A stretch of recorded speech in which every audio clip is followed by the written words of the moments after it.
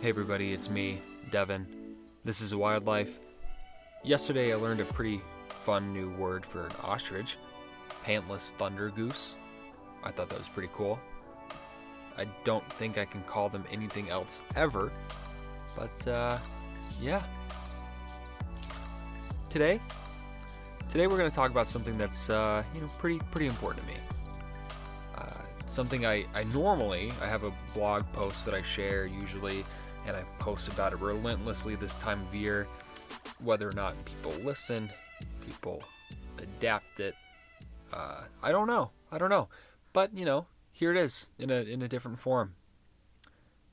Despite being on this planet since the Triassic period, that was around 250 million years ago, turtles around the world are facing unprecedented losses due to the plethora of ways that a newcomer to this rock, new in a relative geological timescale sort of way, has been able to change the environment and the landscape on really just a completely unrivaled scale.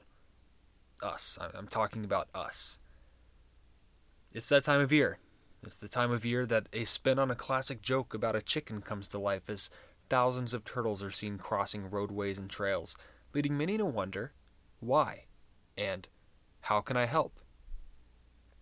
I don't know that many really actually wonder how they can help, but you know what? You're going to learn. You're going to find out today. But before we answer that second question, it's more important to understand the nature of this annual observation. Turtles crossing the road aren't the result of random wanderings, and if you've ever witnessed one, you've probably noticed a certain deliberate determination in their stride. That's because turtle crossings are anything but random. There are a few reasons turtles cross roadways, namely moving to new habitats such as seasonal wetlands, or the big one, journeying to lay their eggs. Of course, there is a third reason which pertains to what will eventually become the hatchlings heading to water. In mid to late May and June, female turtles begin trekking to nesting sites, typically the same ones year after year after year, though the exact location might change a little bit. Sometimes these spots are right by the water, sometimes not so much. Nesting sites might be hundreds of meters away from the nearest water source. This means crossing wetlands, fields, woodlands, uphill, downhill, and you guessed it, roads. Roadways, trails, sidewalks, and other human-made paths, they fragment the landscape. Frequently, this fragmentation occurs near bodies of water, and for a variety of reasons. People tend to settle near water, which means roads. People enjoy scenic drives, which means roads, etc. This means that as more and more roads and paths are constructed, more and more turtles will have to cross them to get to where they need to go. It's like Frogger, but with turtles and real-world consequences. That's where you come in. Injured turtles with cracked shells, they might not die immediately. They might struggle and suffer for hours, days, or weeks. Turtles crossing roadways are most likely females, either on their way to lay eggs or on a return journey. If an egg-bearing turtle is struck, that means those eggs will never have the chance to hatch, and that mother will never have a chance to lay eggs in the future. Turtles reach reproductive maturity at just a few years old, and they can contribute multiple clutches of eggs to the population every single year. As it is, many hatchlings never make it to adulthood due to predation or other environmental factors. Human drivers, they can be the final nail in the coffin for many turtle populations if they aren't careful. If you see a turtle crossing the road, here's what to do. First thing, slow down and pull over.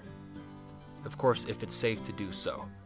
Your safety obviously is a top priority. It's very important. You don't want to do anything dangerous. But if it is safe, slow down and pull over. Turn on your hazards and get out of your car so you can signal to other drivers. If the roadway is relatively clear and straight without any close curves or blind spots, and if the turtle seems to be on a good pace, let it just finish going on its own. It knows where it's going, and no interference is the greatest gift that you can give. Think of yourself as a watchful guardian to your shelled neighbor.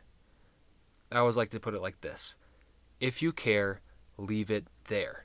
If the traffic is relatively busy or allowing the turtle to cross on its own isn't really an option, Safely pull over, as in what we've just said. Turn on your hazards, look both ways, give a helping hand. It's important to firmly but gently grasp the turtle on its sides, head facing away from yourself, positioned so that your hands are between their front and back legs on either side. Ah, you ask, but what if it's a snapping turtle? To which I say, ah, yes, and some soft-shell turtle species can be particularly feisty. And you say, ah, I didn't even know that. I didn't know that some turtles had soft shells. And I say, yes, many do. You know what? I'm glad you hypothetically asked. Snapping turtles in particular can be quite scary to handle. Their necks are substantially longer than the first appearance might suggest, and they're able to incredibly quickly reach their necks out and back along their carapace to the back feet.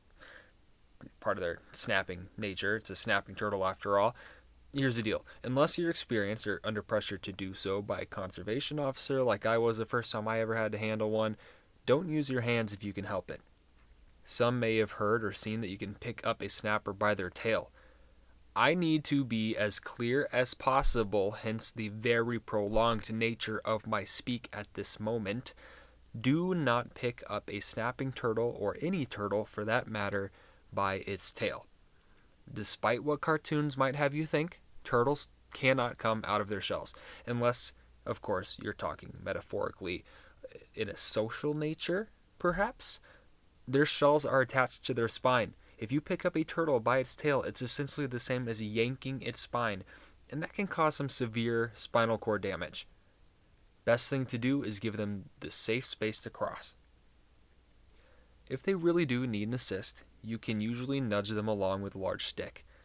Maybe keep a broomstick in your trunk if you got the space. I know that sounds like a lot, but really, is it? It's not so much. Better yet, they might actually bite down or clamp down on the stick or something that you have, and you can use that to lead them across the road, sort of like a bulldog on a leash if you've ever had that wonderful experience. When moving them across, move them in the same direction they were traveling before you picked them up, and try to stay as in line with their path as possible. If you move them to the wrong side of the road, they're likely to turn right back around and into harm's way after you leave. If on their way to lay eggs, you might disorient them and prevent them from reaching their nesting site. Never take the turtle with you and relocate it to an area you think is safer or to a body of water. Trust me, the turtle's judgment is better than yours. Last thing you can do, record your find. Help out science and researchers by recording your find on services such as HerpMapper. The link will be in the description of this podcast. Or your state natural resource department might have a citizen science turtle monitoring program. So with that, you can probably Google a little bit and find it. Now that you've learned all the steps, it's time to get out there and save some turtles. Before I go, I would like to thank our patrons from patreon.com, Chris Trenkel, Matt Capel, and Andrea Lloyd. Without you, we would not be able to keep this going in the way that we do. We really, really appreciate your support. If you are interested in becoming a patron, getting a whole bunch of cool perks, and, of course, supporting what we do, especially what we're about to be doing. If you haven't heard, starting September 1st, we are going to be having weekly podcast episodes. We're on a weekly blog release schedule. The podcast details are pretty cool and exciting. We're even upgrading our equipment, and we're going to be doing some like local hikes, all kinds of really, really cool stuff. If you haven't heard and you want to learn more about that, check out the link in the description of this podcast episode. But again, if you'd like to become a patron and support all of those amazing things, you can do so by going to patreon.com/thewildlife. That's patreon.com/thewildlife. Thanks. Until next time, this has been Devin Boker. Said that like I'm James Bond. I'm definitely not James Bond. Not nearly as cool. Certainly not as suave. Never had a martini. Anyway, until next time, this has been Devin. This is Wildlife. And yeah. See you later.